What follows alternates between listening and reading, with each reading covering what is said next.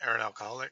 Today is February 5, and this is the Keep It Simple podcast, where the format is a reading from some literature focused on sobriety, recovery, or Alcoholics Anonymous, discussion on the topic generated from that reading, and then an invitation to share.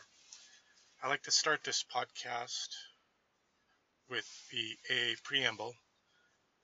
It helps inform me or remind me about the message of AA and what what I'm trying to achieve here.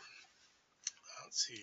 Alcoholics Anonymous is a fellowship of men and women who share their experience, strength, and hope with each other, that they may solve their common problem and to help others recover from alcoholism. The only requirement for membership is a desire to stop drinking. There are no dues or fees for AA membership. We are self-supporting through our own contributions. AA is not allied with any sect, denomination, politics, organization, or institution, does not wish to engage in any controversy, neither endorses nor opposes any causes. Our primary purpose is to stay sober and help other alcoholics to achieve sobriety. In today's reading, titled A Lifetime Supply, from an author in Kathmandu, July of 1995. If I simply let go of a character defect, release it, my higher power will replace it with a character asset. As I release anger, I find that I'm friendlier. As I release hate, I become more loving. As I release fear, I become more secure. And this reading from a collection titled Beginner's Book, published by the AA Grapevine. I guess it's just the Grapevine. Oh, good old character defects. Just let go and let God, and everything will be okay. My immediate reaction to that when I was new was, okay, how? Well, just trust in the process. Okay, how? Well, take it easy. Okay, how? And all these, what am I supposed to be doing here kind of questions. Um,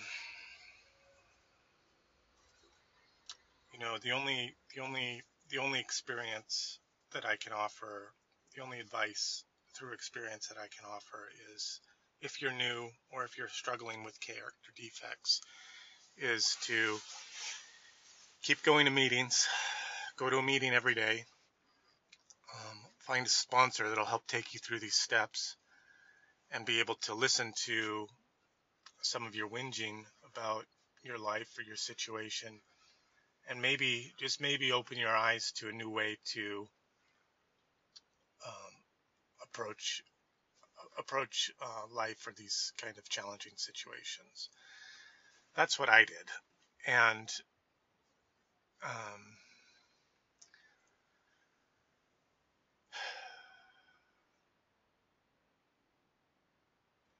and it's a simple process, but it's not easy. There's a lot of discomfort wrapped up in my own character defects, uh, and it took time and growth and a willingness to change to be able to get over some of those. I'll tell you, this author from Kathmandu, he must be a spiritual giant.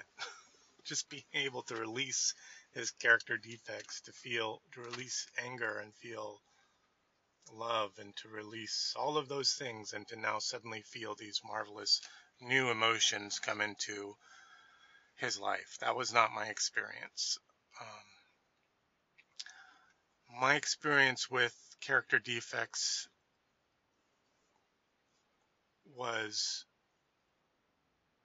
kind of twofold. I think the first thing that worked for me was, if I have a character defect in my life that I don't like, say anger,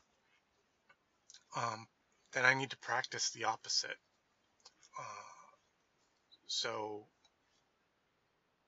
instead of practicing anger as my immediate go-to response, try to practice peace. Or if I have lust as a character defect, then to practice respect. Now, that whole thing, I'm practicing or I'm working on my character defects, is kind of bullshit, because I've never had I've never been able to solve any of my problems in my life just by thinking my way out of them. The only way I really found any answers to problems in my life was relying on a spiritual power that's greater than myself, a God, right? My own conception of God, but having a trust, faith, and belief that there was a God that had my best interests at heart. And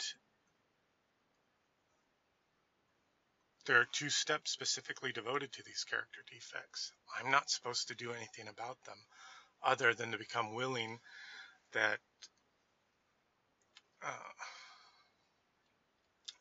become willing and ready for a spiritual solution to remove them from me, and then to ask for this spiritual solution, whatever it is in my life. I like to think of it as God because that's a lot easier than trying to say spiritual solution or higher power or great universe or whatever. And I'm kind of over my religious hang-ups about that stuff. To ask God to remove them. God took away the biggest problem in my life, which was drugs and alcohol. And if God could do that for me, to take away the biggest problem in my life, drugs and alcohol, why can't God do that for all my other problems in my life? All right, I think I've ranted and raved enough. The last thing I'll say is that my character defects continue to rear their head in my life. Anger is a good and easy one to identify, but instead of diving in headlong and reveling in the berserker rage that is my character defect, I can find ways to back out of it and approach things maybe a little more calmly, a little more peacefully, and with a little more careful thought. So hey, progress, not perfection. That's the biggest cop out in AA there is. But I'll take some progress and not worry about perfection.